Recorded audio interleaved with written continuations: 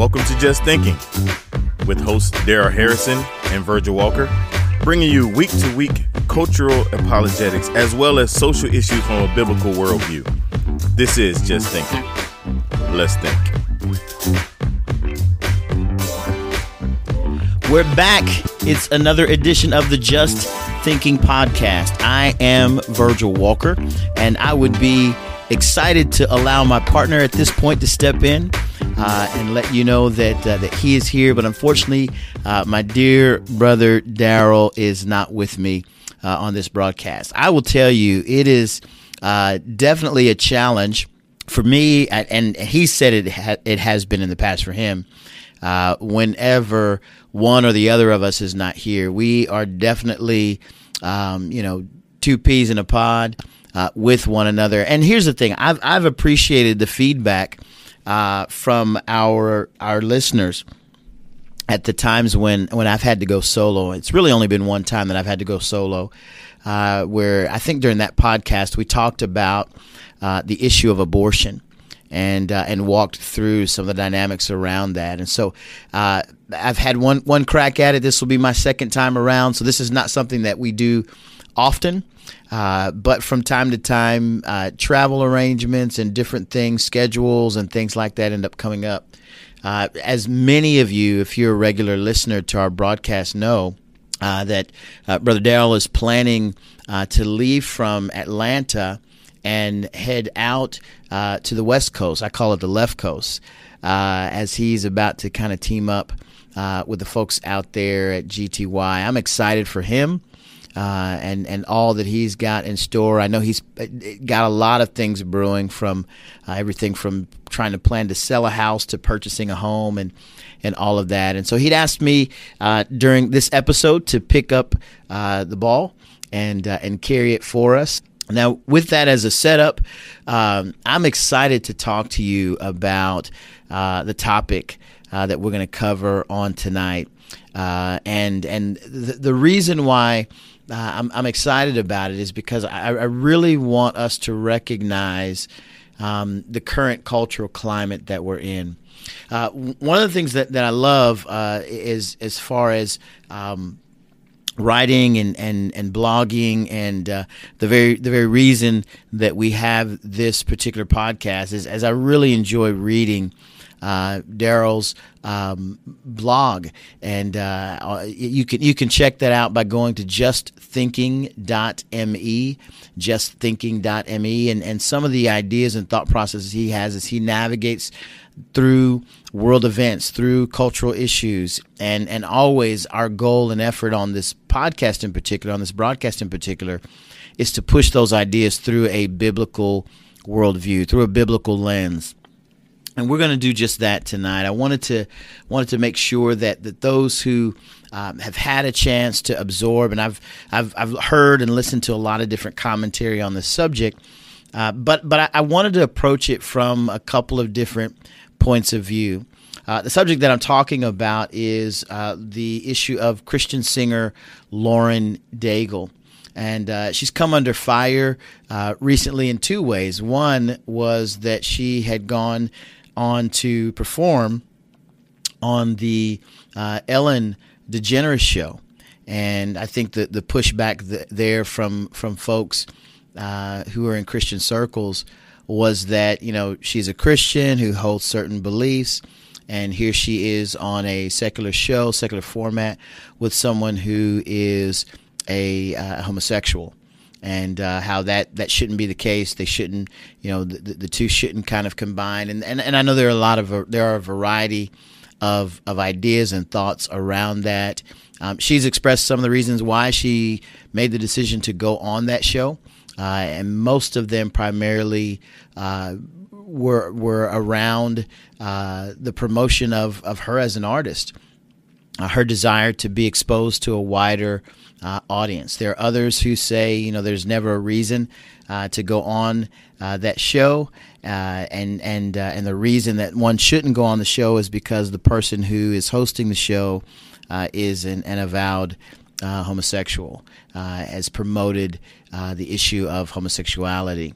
Again, my goal is not to discuss that, but to discuss the more recent interaction that Lauren Daigle actually had about the issue of homosexuality. So I want to read to you from an article, and I chose this particular article because it was from a worldview that isn't Christian, right? This comes from the Friendly Atheist. It was printed on December 7th of 2018, and it said, Christian singer is criticized for saying she's not sure if homosexuality is a sin. So let me give you a little bit of kind of the run-up. Most everybody, I'm imagining, is aware of this particular issue, this particular comment that she made.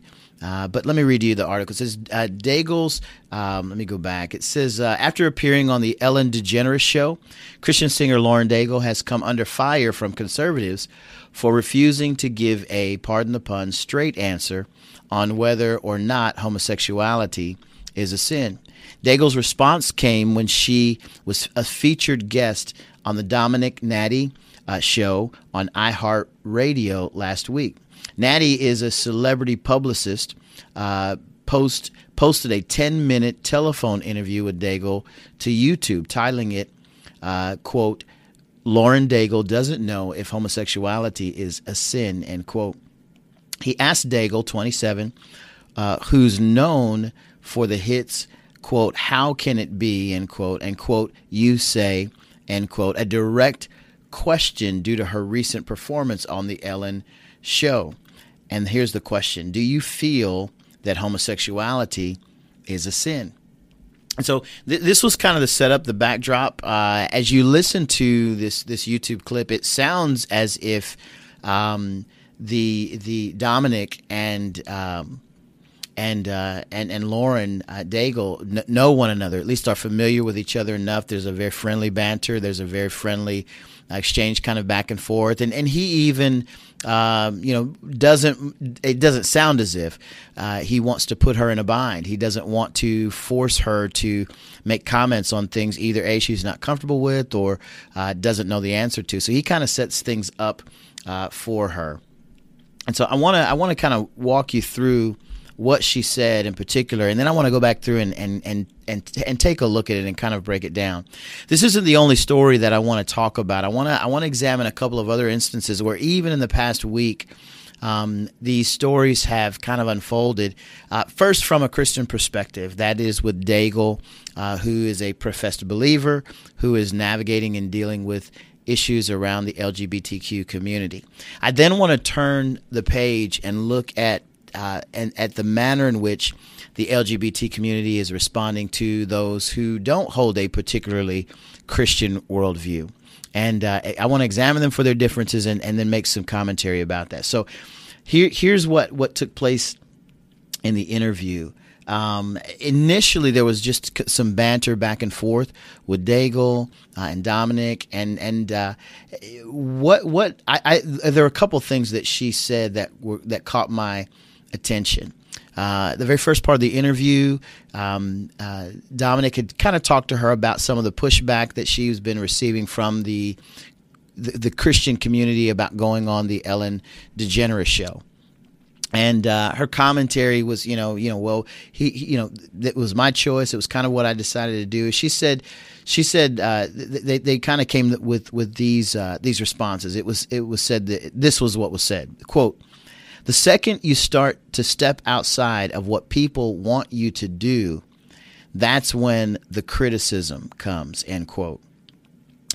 It was interesting from there where she took things next. She said, quote, they are not in a position to make these kinds of decisions. So how could I expect them to make this decision, end quote. Now, what she's referring to there is that the decision to go on an Ellen DeGeneres show or the decision to make some of the moves in some of the spaces and places where she is, those aren't your choices to make. Those aren't that choice is not my choice to make.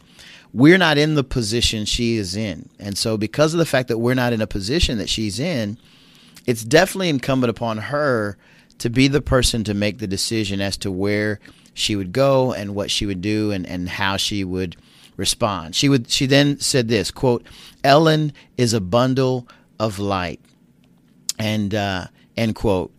The commentator and her kind of go back and forth about how foolish it would be for her to turn down the Ellen DeGeneres show, and that it would probably, quote, end your career, end quote.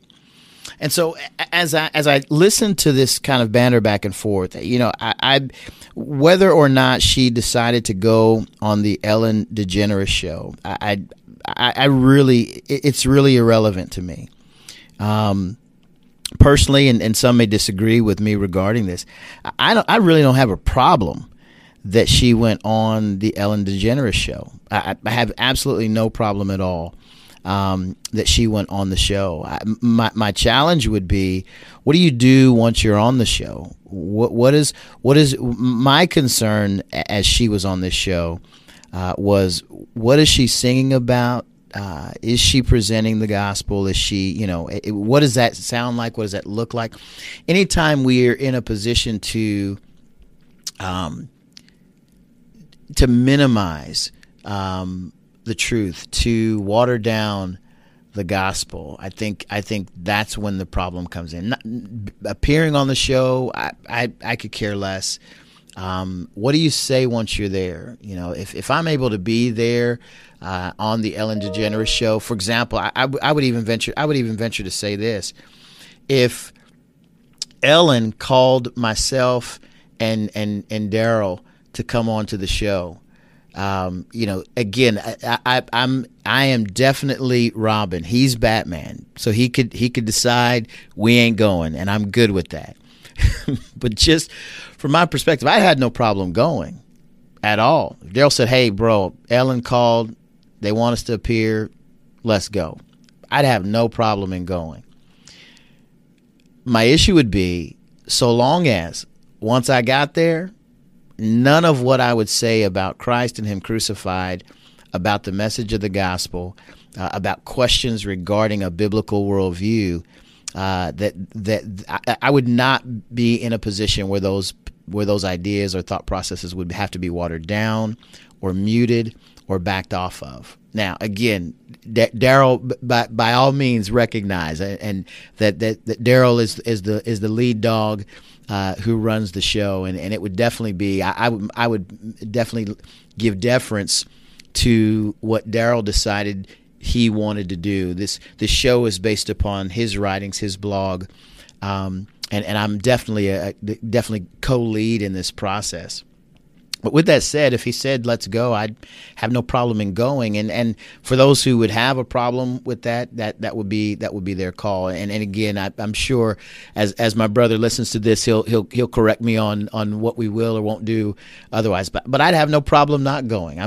My issue is not in the going or not going. My issue is in, what do I say once I'm there? How am I allowed to represent Christ and a biblical worldview? That's the actual point that I'm wanting to make with regard to the initial part of the process.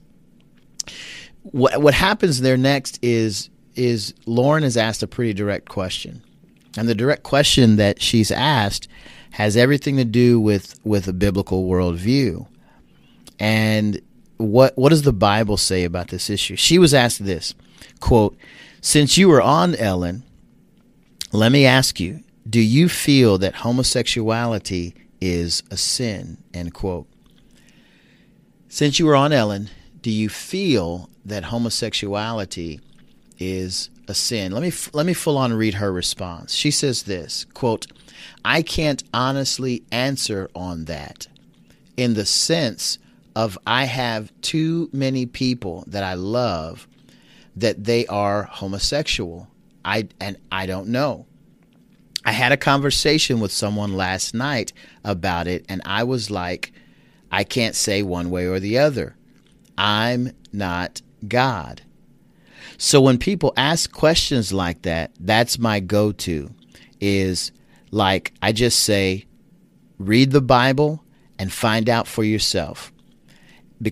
And when you find out, let me know, because I'm learning too. That's a direct quote from what she shared. Now, I want to go back and unpack a couple of things that, I mean, there's more than a couple of things that I believe are problematic with that response. But let's deal with it from this standpoint. This is a Christian singer, someone who professes Christ, someone who has gained and obtained a platform based on her giftings. I don't know where Lauren attends church. I don't know what she represents or you know, in the way of theological education or training.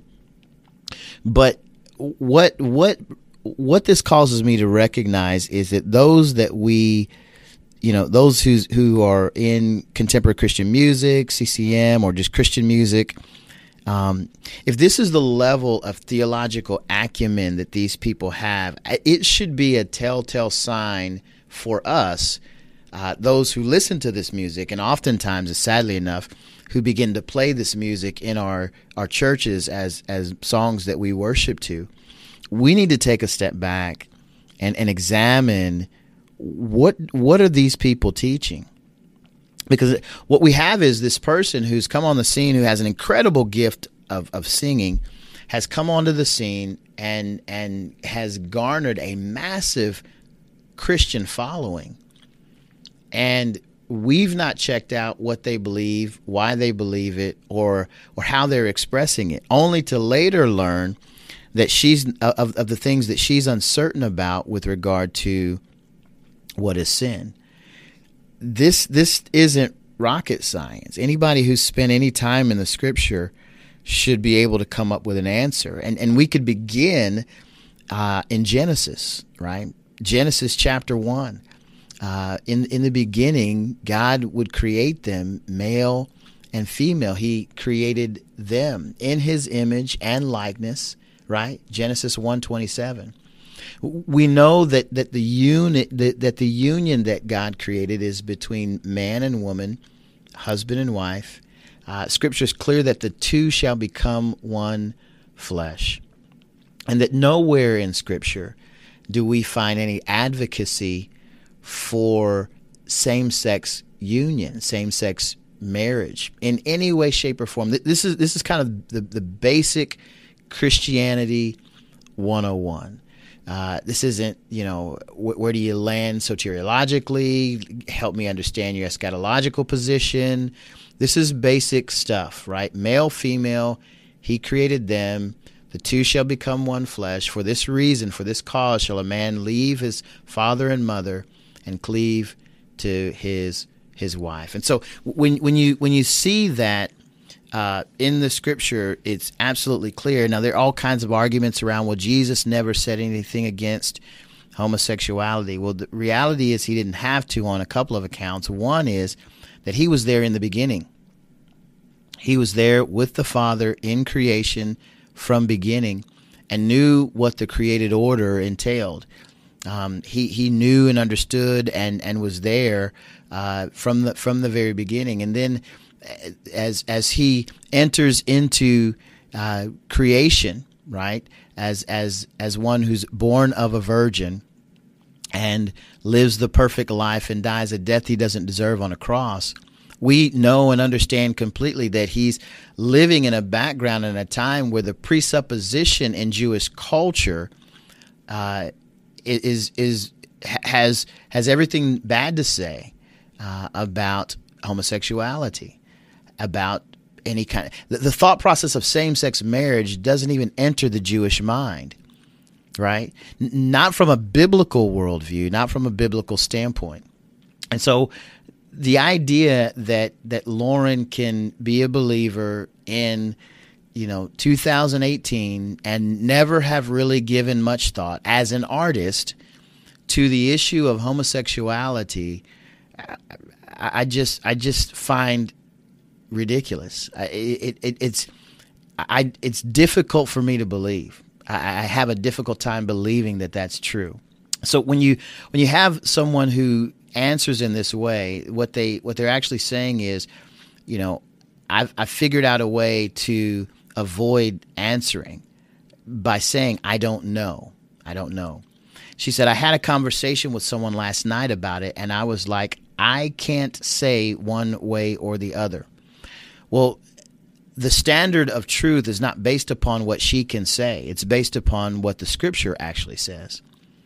And so we've got to turn to the pages of Scripture in order to know what the Bible actually says about the issue. Now, this would have been a real easy process. She could go to Romans chapter 1, verse 18 through the close of the chapter. She could have gone to 1 Corinthians 6:9. There's all kinds of places that she could have gone to look and know for certain what the standard, what the biblical standard is, rather than basing it on two things. In her statement, she bases it on her experience, and her experience is this. She said, I know too many people that I love that are homosexual. Well, the standard of truth is never based upon you knowing people whom you love. And whether or not something is a sin is not based upon knowing people whom you love. I mean, you can't say, well, I don't know if pedophilia is a sin because I know people that I love that have proclivities to like children. Let's take it out of that area and into adultery. I don't know if adultery is a sin. I know too many adulterers that I know that that I love. I don't know if stealing is a sin because I know too many people that I love that are thieves.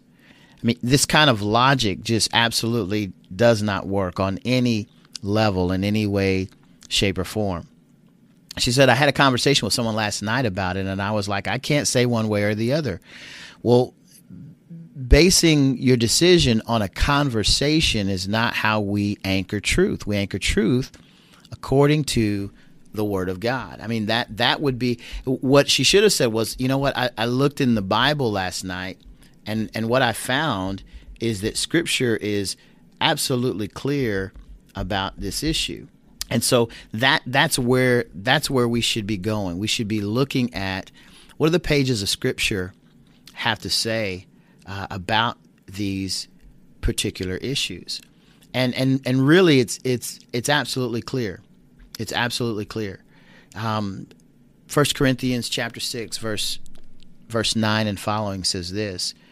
I'm reading from the ESV, the Elect Standard Version, since I've got my chance to do that tonight. It says this, or do you not know that the unrighteous will not inherit the kingdom of God? Do not be deceived. Neither the sexually immoral, nor idolaters, nor adulterers, nor men who practice homosexuality, nor thieves, nor the greedy, nor drunkards, nor revilers, nor swindlers will inherit the kingdom of God. Bottom line. The beauty of the Scripture is that the verse actually continues on. Verse 11 continues on and says this, and such were some of you. But you were washed and were sanctified. You were justified in the name of the Lord Jesus Christ by the Spirit of our God. Here's the opportunity missed. Here's the opportunity missed at the end of the day. The opportunity missed for Lauren Daigle was not that, she missed it to talk about those sinful homosexuals. That's not the opportunity missed. The opportunity missed was to let people who struggle with the sin of homosexuality or any other sin is for them to know that they can be washed and sanctified and that they can be justified through having a salvific relationship with Jesus Christ and Him crucified. The eternal opportunity missed was that the gospel of Jesus Christ was not proclaimed. This isn't about us as believers getting a notch in our belt so that we can say, hey, you know what? It's our chance to tell those old evil homosexuals that they're sinners. This isn't what it's about. It's about having the opportunity to tell those who are lost that they can indeed experience being found in Christ. They can experience having their sin washed away, that they can be changed, that they can be renewed, that God sent His Son to die for their sin. But first they must recognize that they are indeed sinners and have a need for the Savior. The opportunity lost is supposed to be what Lauren Daigle, who's a quote-unquote Christian singer, is all about. Proclaiming Christ and Him crucified, telling others that they can have a relationship with God. That's the opportunity missed. That's the opportunity missed. She ends the statement by saying, read the Bible. And again, what's sad about that is she didn't take her own advice. Read the Bible, find out for yourself. And when you find out, let me know, because I'm learning too. And I wish she would follow her own advice. Now, again, I got all kinds of responses by folks who read this article. I posted it in some social media spaces and places, and again, you get the kind of the typical response of, "Don't judge," stop judging. You're spewing hatred. What's hatred is not caring enough to share with others that which saved you. That's hatred. Hatred is not caring enough to share with someone else the love of Christ that you've experienced by the very grace and mercy that He extended to you, and that you're unwilling to share that because what you cherish more is popularity. What you cherish more is that you're in a space so that your career doesn't end. And Scripture is clear about that. Jesus would say, "What does it profit a man to gain the whole world and yet lose their soul?" Now, again, my quoting of that is not a declaration of where Lauren Daigle is spiritually. I have absolutely no idea. I do know that she missed it on this opportunity.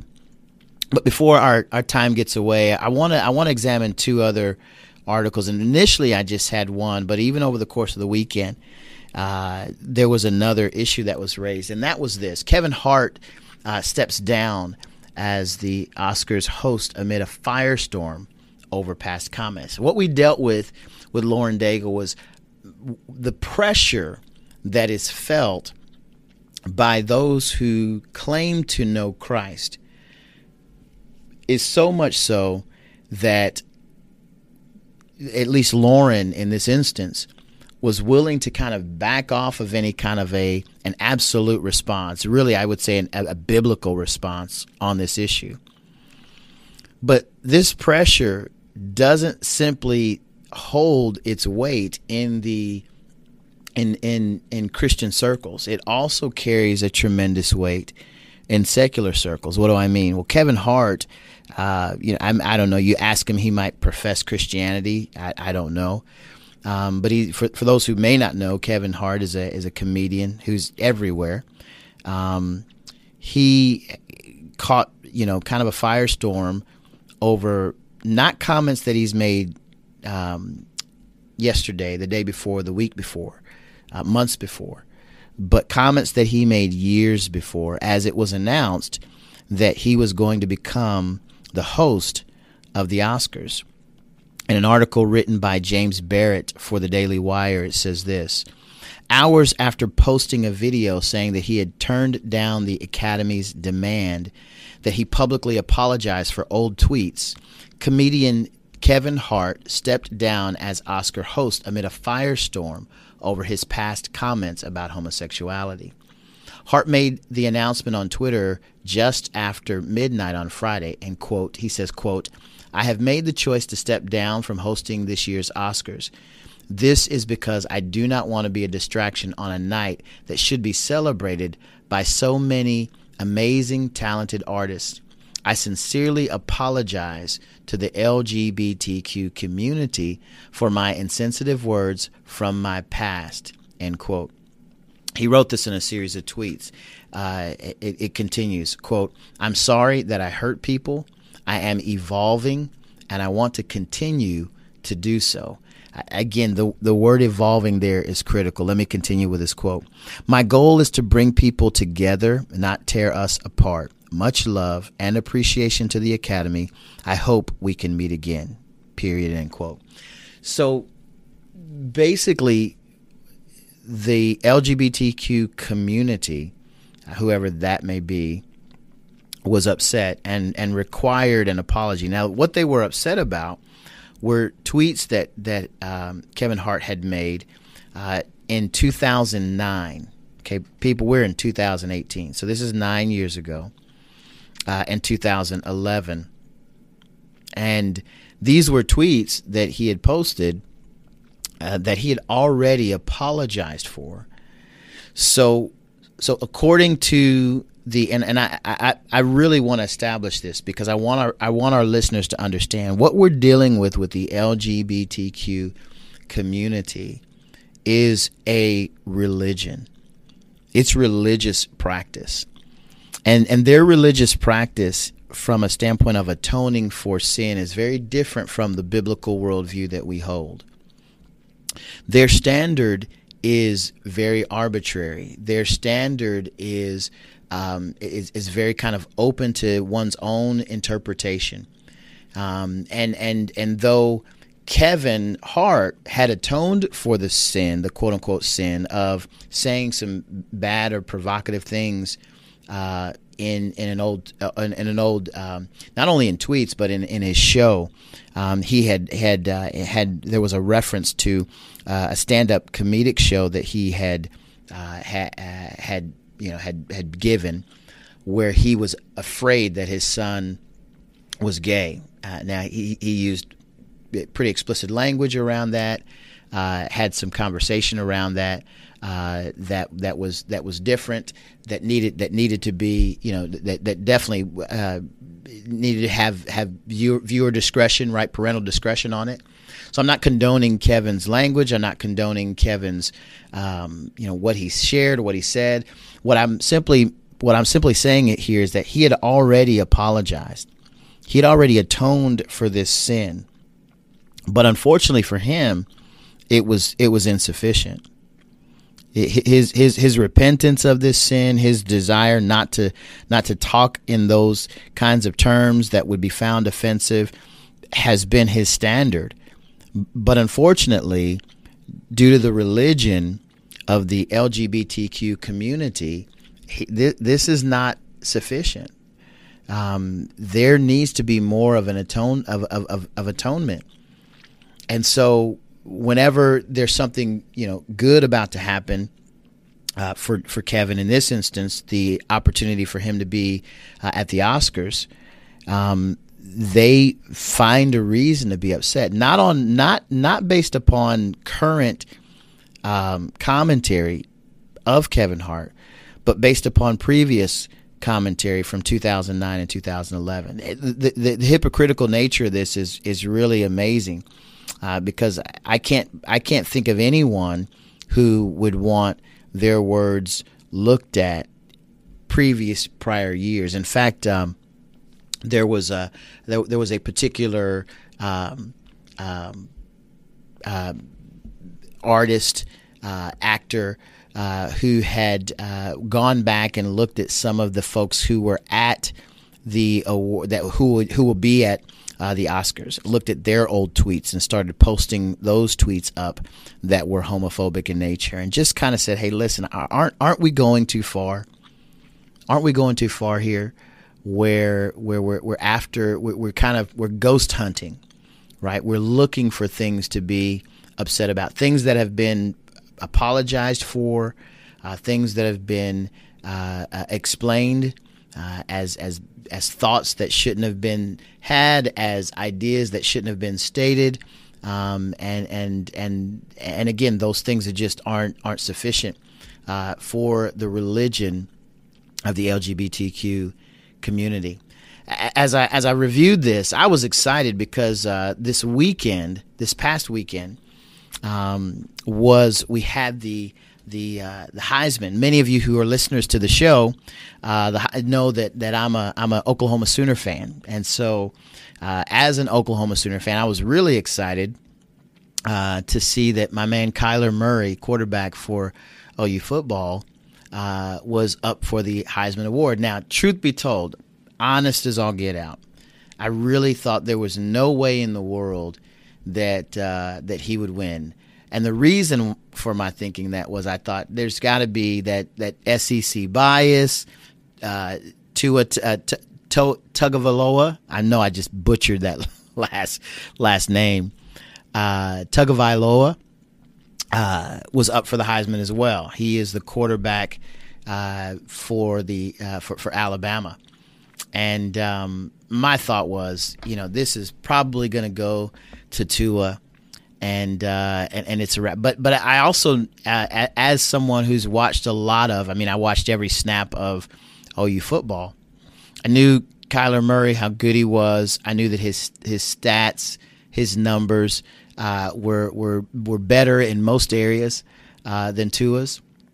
And I thought, man, there might be a chance, there might be an opportunity for him to pull off kind of the upset.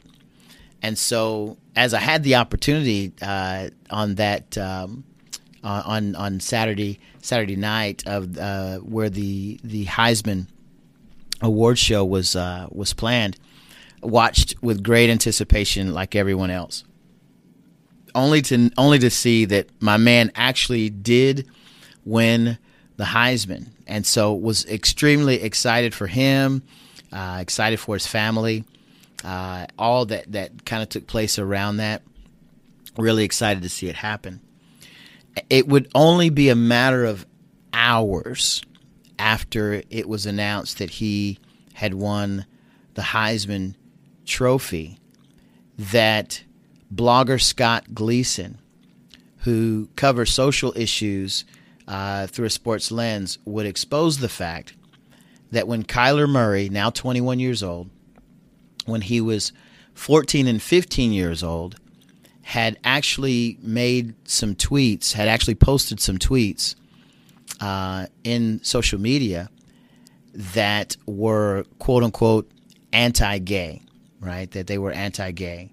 That there was a gay slur that was used in the social media space, and as a result, they wanted that to be known, and B, for there to be some kind of reprimand of some sort that would take place. I'm reading this again, byline by Ryan Savadera, and he covers the story of what took place with Kyler Murray. It says this: shortly after Kyler Murray won the Heisman, Scott Gleason, who covers social issues through a sports lens, wrote an article highlighting a couple of things that Murray had tweeted from when he was 15 years old. And it says this: but the Oklahoma quarterback's memorable night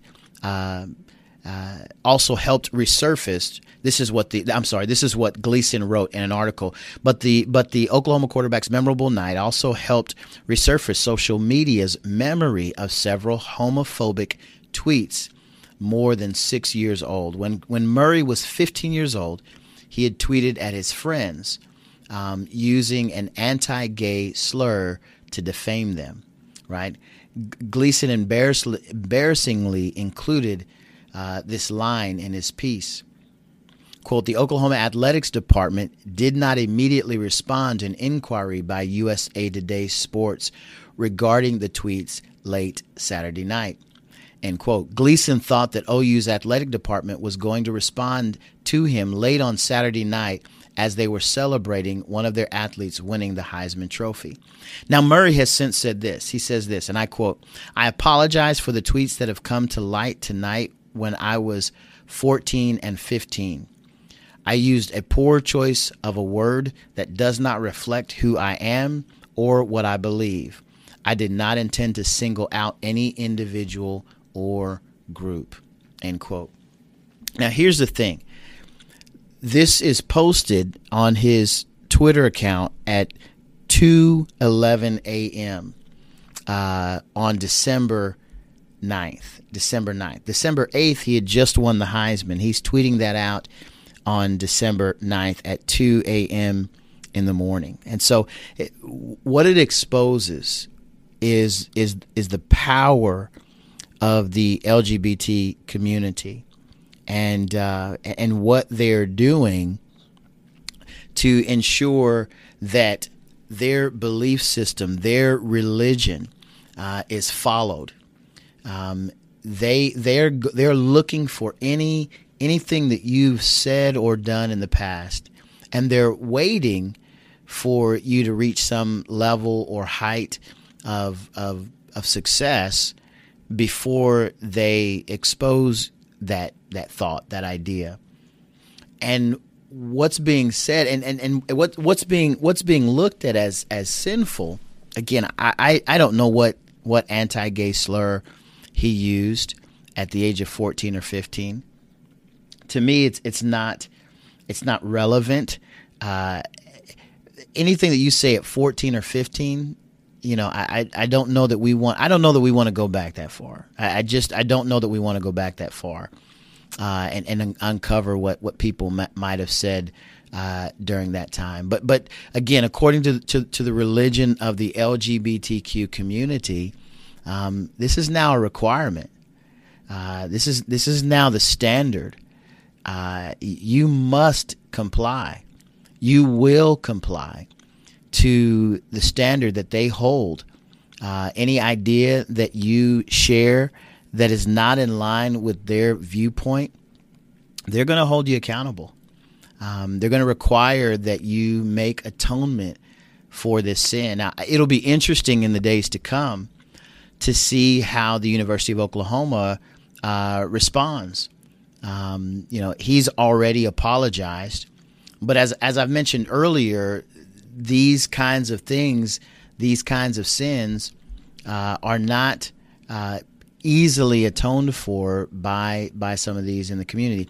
The good thing about this particular issue with regard to Kyler Murray and somewhat to a degree with Kevin Hart is that there's a backlash that's beginning to take place. There's a backlash that's beginning to take place.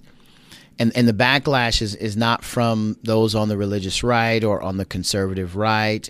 It's by peers, and they're responding in a great way. There's a line of tweets and responses, replying to USA Today. There's a Twitter person who said this: when Murray was 15 years old, he tweeted at his friends via his since verified Twitter account using an anti-gay slur to defame them.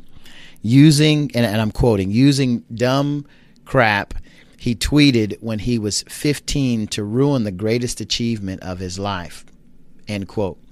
So again, it goes on and on and on. These folks are really upset that the point of those who are part of USA Today and other news sources are using their time, their energy, their efforts to identify what someone might have said when they were 14, 15 years old, and using that to tarnish, to diminish a great success in their lives is something that is backfiring. It's absolutely backfiring on them. But what I want to deal with in the time that I have remaining are two things. I've kind of teed up three different scenarios for you, all of them related in that it deals with the power, the energy that is wielded by those who are in the LGBT community.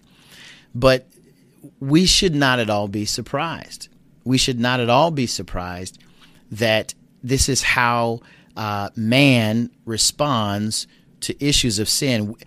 Daryl and I have talked about it so many times on this particular podcast that whenever we get away from a biblical standard for A, what we call sin, and B, how we atone for sin, we're likely to see the kinds of things happening in the culture that are happening.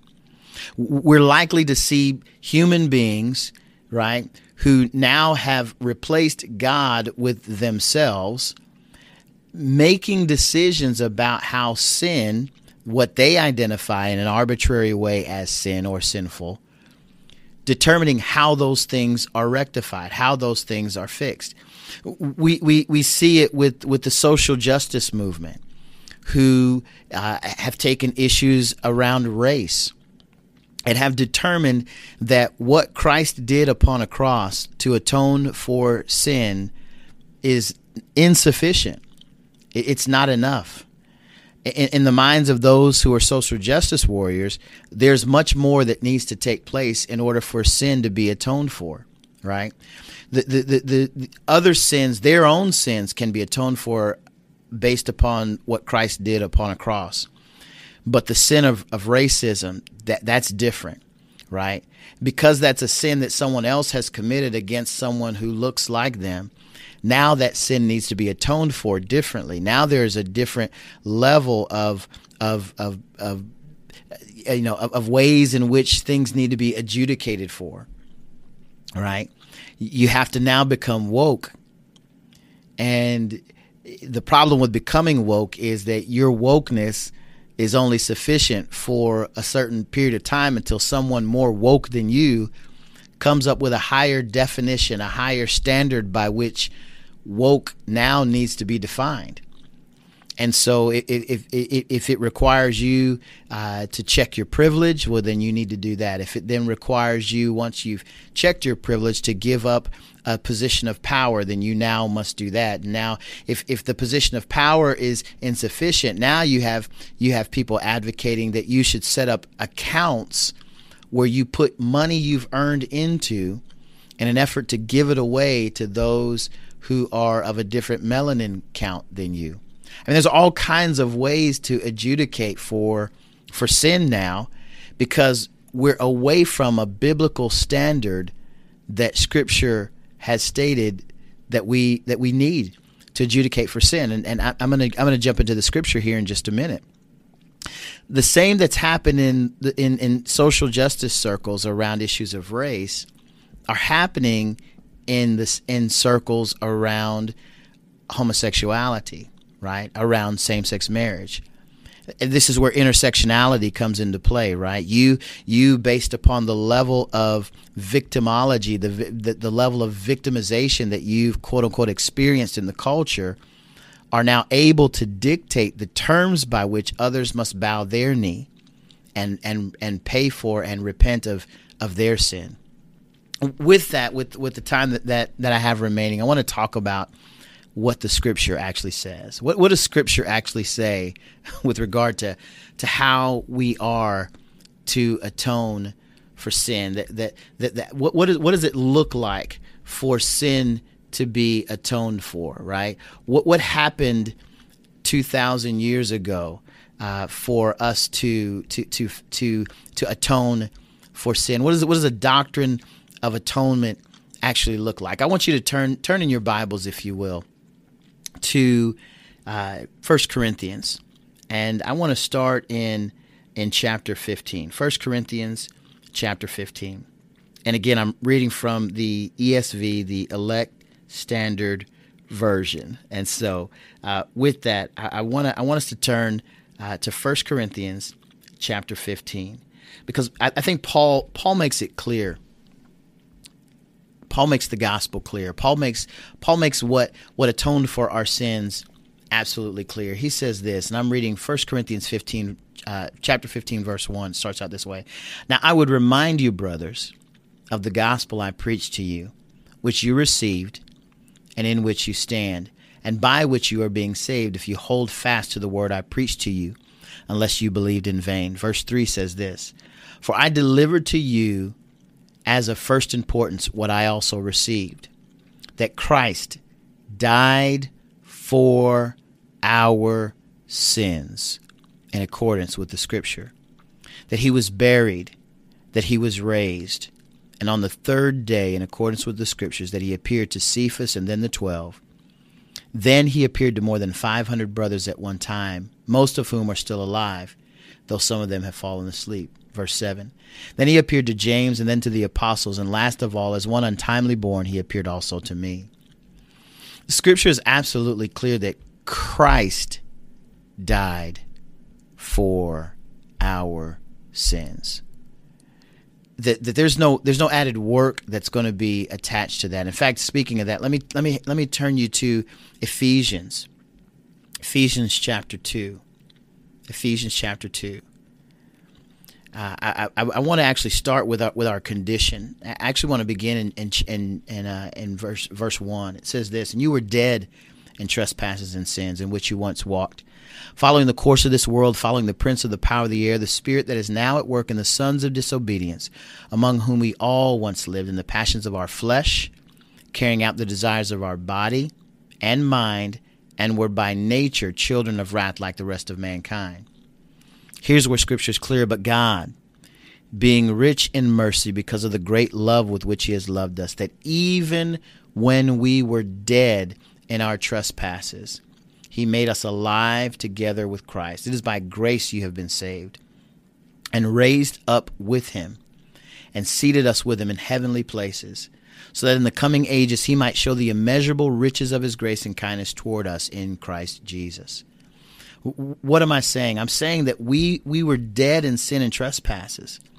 And the reality is that God sends his Son in an effort to redeem mankind. Verse 8 says this: "For it is by grace you have been saved through faith. And this is not of your own doing. It is a gift of God, not the result of works, so that no one may boast." Scripture is absolutely clear that all of us have sinned and fallen short of the glory of God, right? Romans 3:23. And that the wages of our sin is death. That's the full measure of what we've earned as a result of our sin. Thankfully, the Scripture doesn't end there. It says that the free gift of God is eternal life by Christ Jesus our Lord. Not by our works, not by checking our white privilege, not by kowtowing to the next religion that comes along, but that if we have repented of our sin and placed our faith in Christ, our sins have been nailed to the cross for us never to carry the weight of them any longer. Now, does that mean that you don't apologize for some wrong that you've done? That absolutely does not mean that. It simply means that you aren't always looking to man for his approval for the sins that have been paid for by Christ and him crucified.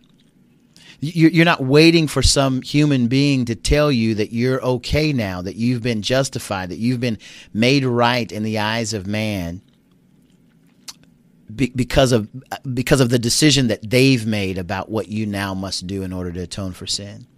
That you can walk clean, that you can walk in a manner of righteousness, of holiness. Man, I just want to share this in an effort to encourage both believer and non-believer. And I want to encourage the non-believer to know that there's a religion of the world that will have you continuing to walk in darkness, and in a place where your works will be required in order for you to atone for sin. Or there's a relationship that you can have with Jesus Christ that allows you to walk in complete freedom because he has paid for the penalty of our sin.